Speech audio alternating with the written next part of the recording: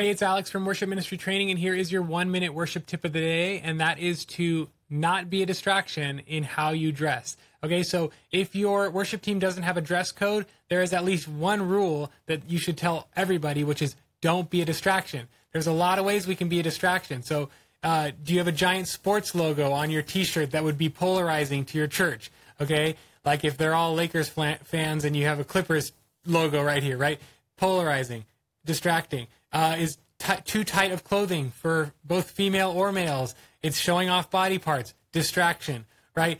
Anything that is a distraction, don't wear it. So just at least give your team that. If you don't have an actual dress code, just say, when you're getting dressed on Sunday morning, ask yourself, will this piece of clothing be a distraction to anyone in the congregation?